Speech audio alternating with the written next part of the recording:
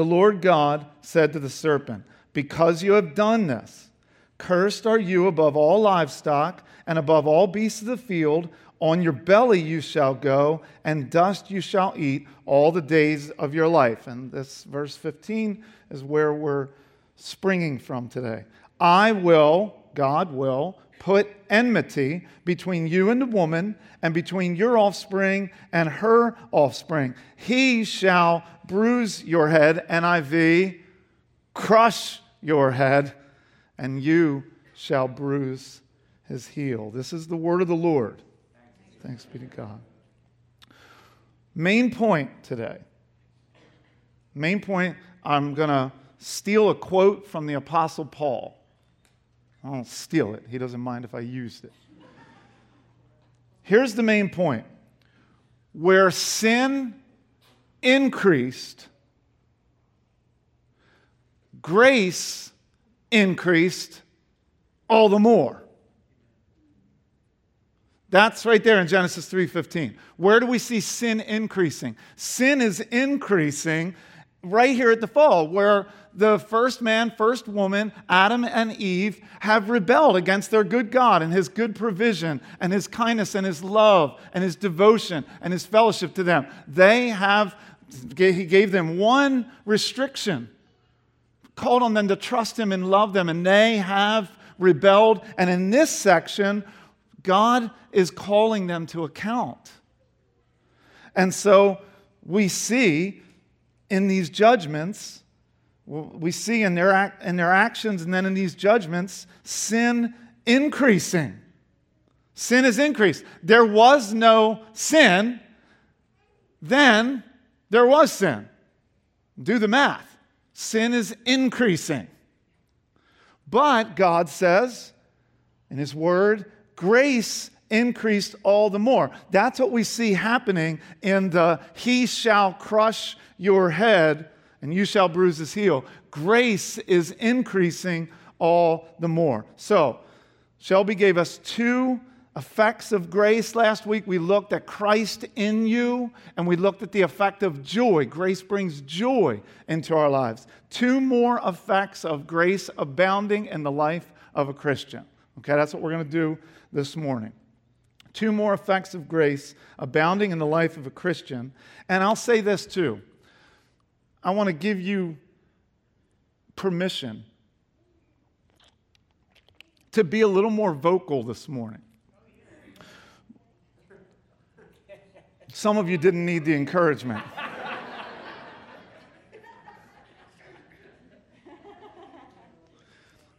My point is this. If you were Money Have-A-Lot who had just learned that you were holding in your hand the winning ticket for the jackpot of $1.73 billion, and I announced this morning, I guarantee you something would eke out of you. You'd squeak with joy, minimally. And what I'm preaching to you this morning is so incredible that there ought to be at least the squeaks and murmurs of joy as you listen to the effects of grace. Amen? Let's see. Let's see how we do. Two more effects of grace abounding in the life of a Christian. Number one, justification. Number one, justification. Theologically heavy word. Justification.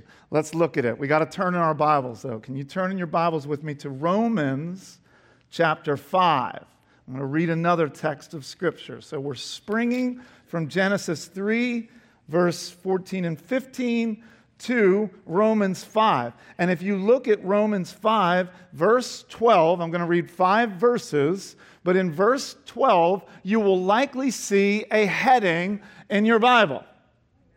And the heading in your Bible says something like this: Death in Adam, life in Christ. So Paul, when he wrote this, had Genesis 3:15 in mind. Okay? Let's read it. Therefore, try to follow this. And I think you can follow this better because you know Genesis 1 through 3. You're in a better position to follow this than you were a few months ago. So follow this. Try to follow Paul's logic here as he writes to the church in Rome. He says, therefore, and he's been talking about what it means to be justified by faith. Therefore, just as sin came into the world through one man, who? A little quiz. Adam, good. And death through sin, and so death spread to all men. Who's that? All of us, because all sinned, for sin indeed was in the world before the law was given. Sin was in the world before the Ten Commandments. Okay? But sin is not counted where there is no law.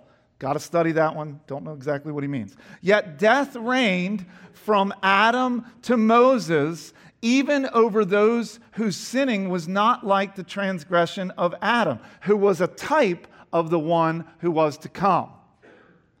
But the free gift is not like the trespass. For if many died through one man's trespass, much more have the grace of God and the free gift by the grace of that one man, Jesus Christ, abounded for many. And the free gift is not like the result of that one man's sin. For the judgment following one trespass brought condemnation, but the free gift following many trespasses brought justification. For if, because of one man's trespass, death reigned through that one man, much more will those who receive the abundance of grace and the free gift of righteousness reign in life through the one man, Jesus Christ. Paul has Genesis 3:15 in mind, and Paul is doing a comparison. He is comparing the entrance of death through Adam and the entrance of eternal life through the second man, Jesus Christ. This is what he's comparing. He's doing some chief comparisons here. It's a great way to teach people, is through comparison. It's this, not this. It's how we teach one another. It's how we teach our children. He's doing some chief comparisons. What is he comparing? Sin and grace. And where sin increased, what happened to grace? It increased all the more.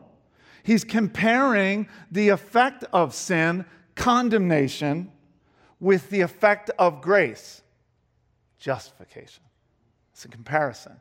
So here's a question. How is it that the grace of God in Jesus in justification is greater than the working of sin in Adam to condemnation? That's a question that we all ought to be able to answer if we're in Christ. How is it that the grace of God in Jesus is greater than, more than, the working of sin in Adam to bring condemnation? Here it is. Here's the answer. Condemnation was based on one sin. Condemnation was based on one man's sin. But justification is God's answer not only for that one original sin, but for all the many sins committed down through the many ages by the many multitudes of God's people. Praise Him. Justification is a legal term. It refers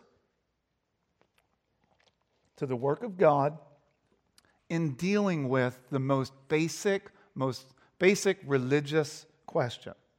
What's the question? How can a man, how can a woman get right with God? Justification is the answer for this.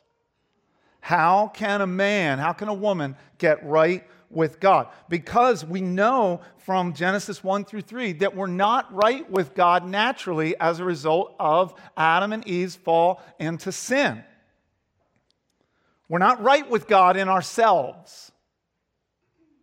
That's the doctrine of sin. Sin means we're in rebellion against God. We're at war with God. We're at enmity with God. We're naturally inclined to resisting God, to fighting God, to being distrustful of God, to running away from God and hiding from God. We're not right with Him naturally. And that's true for all of us. Romans 3:23, Paul wrote there, "For all have sinned and fall short of God's glory." This is why you have to understand this word justification. Justification is the most important of all Christian doctrines because it tells how someone who is in rebellion against God can get right with God. It says that we can be justified, cleared from all of our sin by the work of Christ alone, received through faith alone, not by works. Good. That's good. That's like a lotto ticket. That was like giving you $1.73 billion. I'll say it again. It says that we can be justified, cleared from all of our sin by the work of Christ alone, received through faith alone, and not by works. You get it. All you have to do is receive it. It says that all who believe are justified freely by His grace through the redemption that came through Jesus Christ. It says, justification says that a man is justified, a woman is justified by faith apart from obedience to the law. Justification, let me make this real clear if it hasn't been clear yet. Justification is completely God's work. You don't contribute anything. Justification is a work of grace. If you could contribute, it wouldn't be a work of grace. Now, sanctification, on the other hand, you make a contribution. You can't muck up your justification. You can muck up your sanctification. That's another sermon. I remember, and I'm thankful, I thought about this church this week where my mom got just radically saved and started taking us to a little Baptist church near Garnet Valley, Fellowship Baptist Church. I'm so thankful for that church. I learned some things that have stuck with me for years.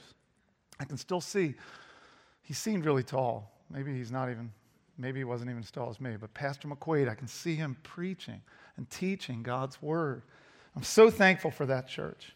But there was something that would happen regularly in that church. I was just telling somebody recently that they would regularly have people stand up and give testimonies like people did to get baptized here. They would regularly stand up. And the church was small, a lot smaller than Brandywine Grace, so you knew everybody. But I was really confused. I was 10 years old, and I got confused because people would get up and say things like this. They would get up and share a testimony of how God had saved them. And then about 2 months later, they would get up and share a testimony again. They were like, scratch that one. I wasn't a Christian then. Now I am. And then like a year later, the same person would stand up.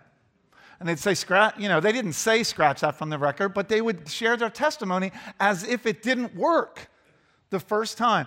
And one of the flaws of that little church was there was a legalistic, they wouldn't have preached this. They preached the gospel just like we're preaching it. But what seeped into the church was this idea that you actually did contribute to your justification, that God didn't save you by grace alone, that you contributed. And so in your contribution, you better hold on to it because you can lose it.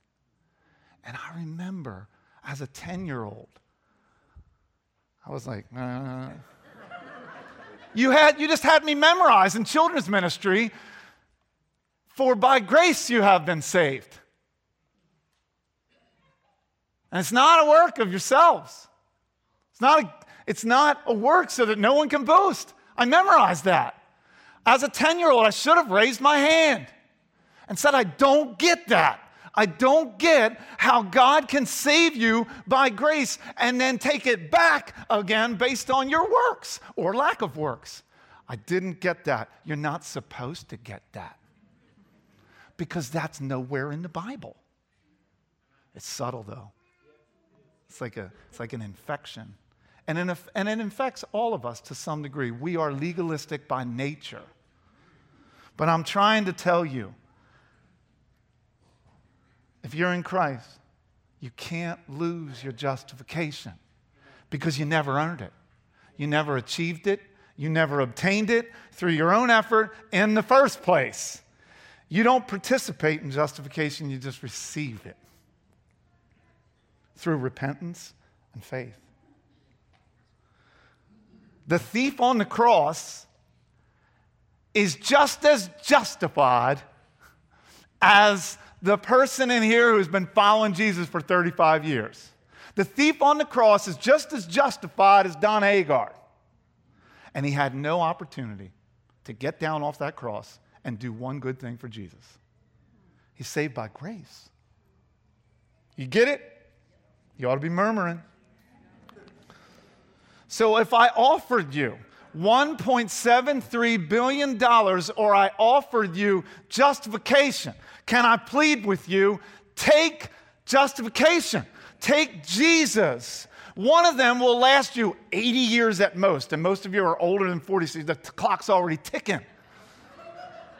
You're older than 30. You got 50 years on this one at most. The other one will last you for an eternal lifetime, if there is such a thing. Because an eternal lifetime is a misnomer. It's going to last you forever and ever and ever. And there's nothing that this world could ever give you that compares to that.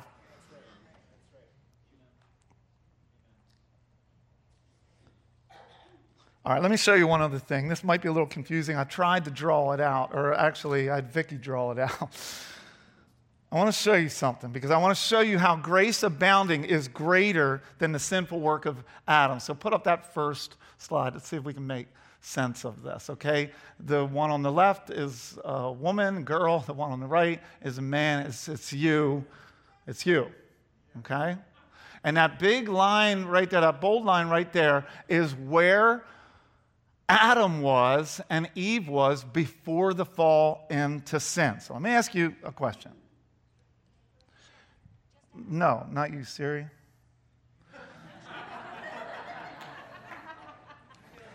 It's a rhetorical question. Who has it better? A Christian in this room, or you're going to have to think about this one, Adam and Eve before the fall?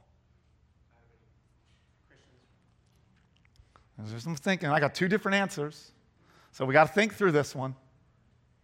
Who has it better? A Christian right now in this room. Do you think, if you're a Christian, do you think you have it better than Adam before the fall? All right, well, let's look. I'm going to show you. I'm going to give you an answer. Well, this is the righteousness scale, okay? So this is Adam and Eve before the fall. They were at zero. They were innocent.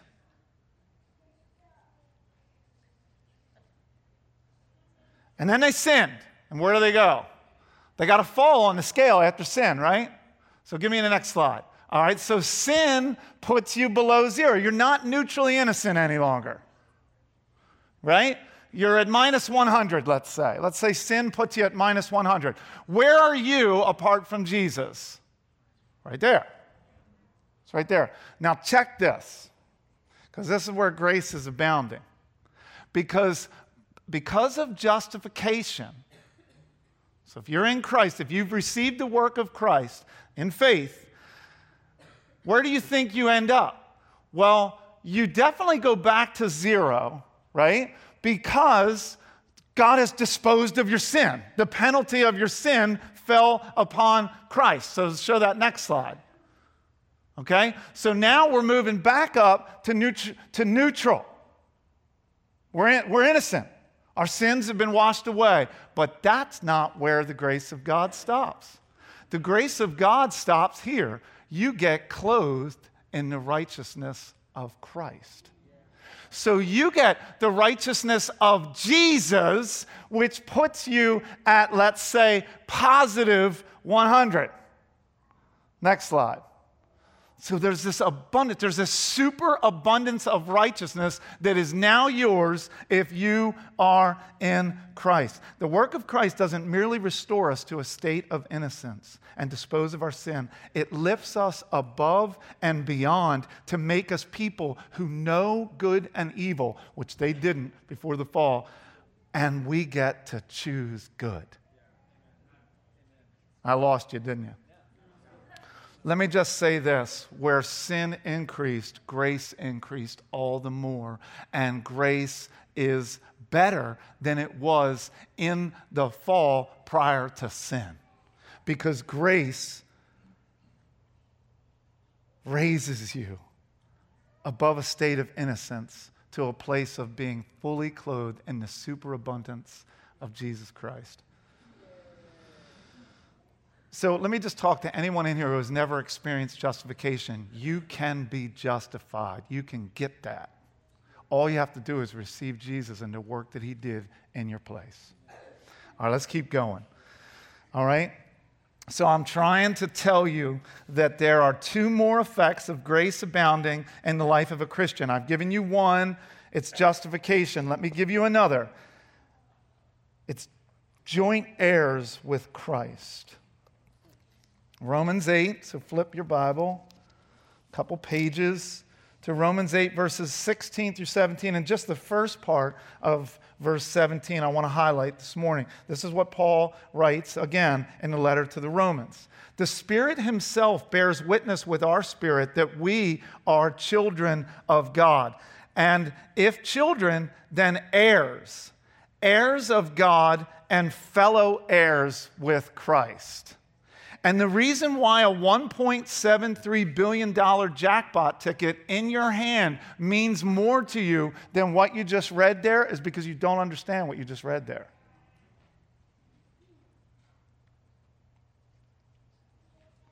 Who has a better estate, Adam and Eve in the garden or you as a Christian? At best, Adam was just God's regent over an earthly paradise. But we are going to inherit, according to Scripture, all that is Christ's. All that is Christ's is yours.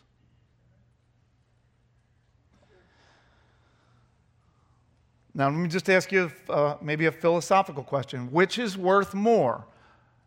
Jesus. So all that is Jesus or $1.73 billion. Now there's an important legal difference we need to see here between being an heir and being a joint heir. Illustration. A woman dies and leaves her $400,000 estate to 4 children. Follow me. If they're heirs of the estate, what happens? The $400,000 gets divided equally among them. So they each come away with $100K. But if they were established as joint heirs, fellow heirs, co-heirs, it wouldn't work that way. The estate wouldn't be divided. And they each would possess the $400,000.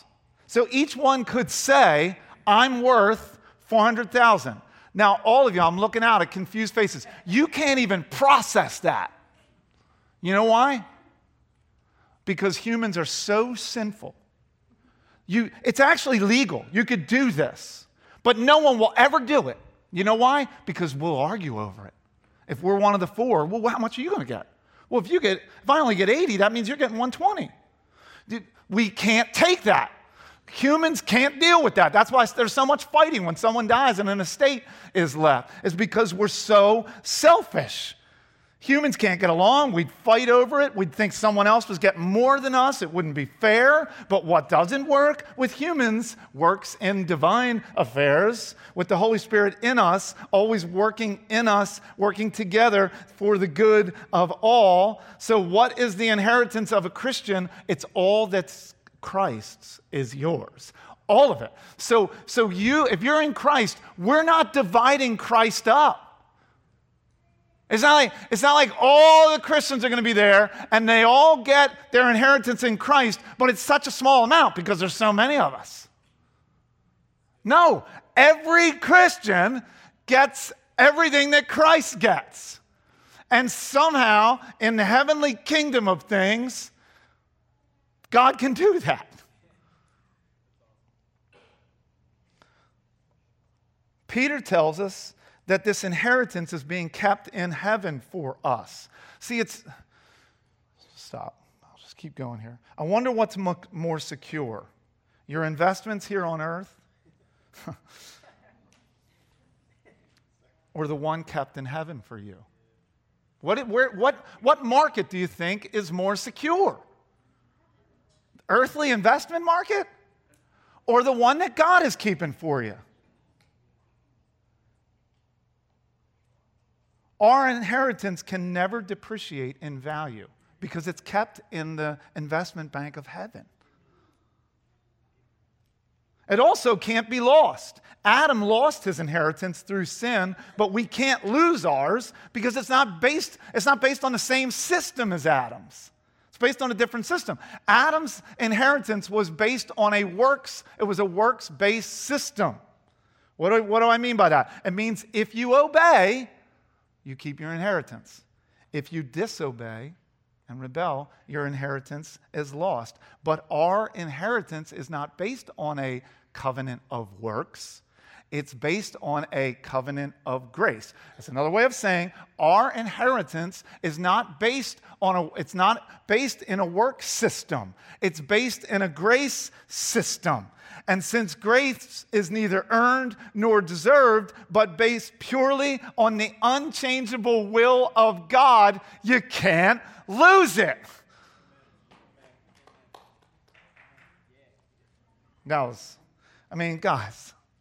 this is what we have to spend our time thinking about.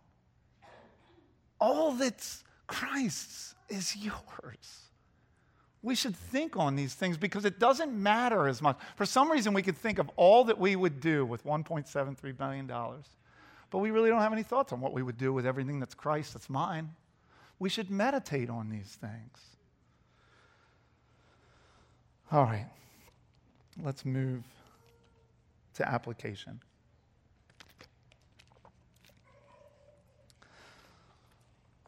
My application is, this is what I want us thinking about.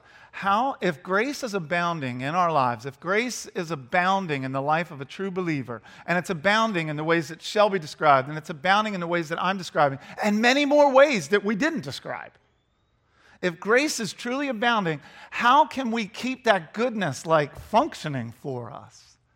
That's what I want us to be thinking about. These things are true for you, but you came in here not thinking about them very much. What God wants to do is to keep you in a place of thinking about what's true about you.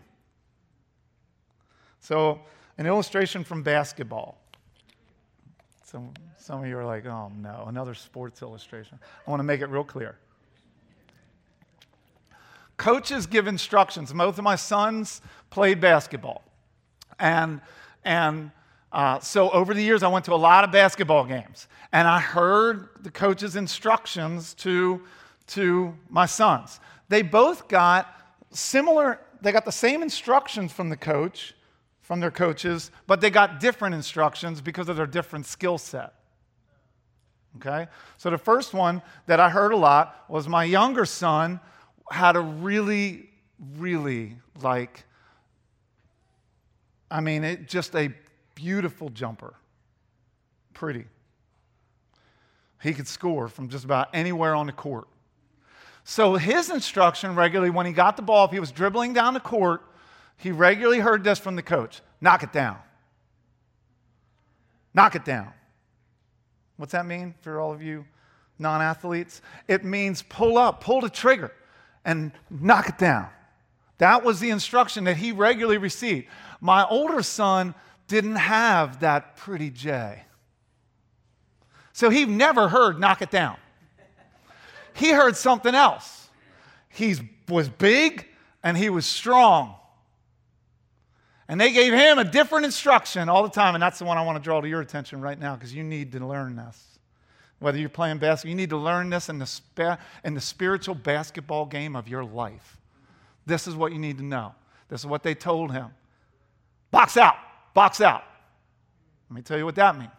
Box out is what the big, strong guys do to keep you away from getting the rebound. So if somebody shoots, the ball goes into the air, the ball doesn't go in, it bounces off the rim and comes out, and box out is like this. You're trying to keep people from getting into this area. So why? So you can get the rebound and give it to somebody to knock it down. Boxing out is what we need a little bit more of in our lives. Let me explain. That area right there, you don't want anybody in that area. So you box people out of that area. Paul described it this way. He instructed us in Ephesians 6 in fighting the good fight of the faith and in fighting in spiritual battle. He said 3 times in Ephesians 6 that we should stand firm, and after you've done everything, stand firm and stand firm. He says it 3 times in Ephesians 6. See, we often think that the Christian life is all about us going on the offensive, knocking it down. It's not. It's just about standing firm and holding the gospel ground that God has preserved for you, has rescued you, and stuck you. And he's saying, just hold that ground. Well, how do you hold that ground? You got to keep looking in the Word. You got to keep reading the Word. You got to keep asking the Spirit of God to take the truth about grace and apply it to your hearts. How do you do that? You got to keep the things of the world. You got to keep the sins and the temptations that want to get into this space and steal that ball. You got to keep them out. You got to box out. Next time temptation comes and says, no, you'd be really happy if you looked at this. Box out, box out. Next time temptation comes and says, if you could only get that job, then you'd be happier. Box out, box out. The next time temptation comes and says, if you could just get a relationship, if God would just bring you somebody and you could enter into a relationship, a long-term relationship, then you'd be happy forever. Box out, box out. Why? Because you're the recipient of grace. And grace is more than the world could ever offer you. We can trust God for all that He wants to bring into our lives. What do we do every day? Box out, box out. Does that make sense? We got to box out.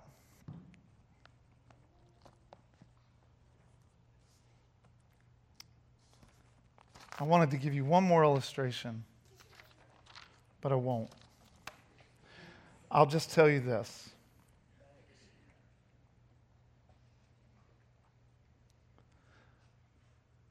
Jesus plus nothing equals everything. Where sin increased, grace increased all the more. What is grace? What are 2 effects of grace in our lives? Justification, being made right with God, and we're joint heirs with Christ. And if you get those things, if you really take Jesus, you get these things and so much more, so that you can honestly say, Jesus plus nothing equals everything, and that's good news. So let's pray.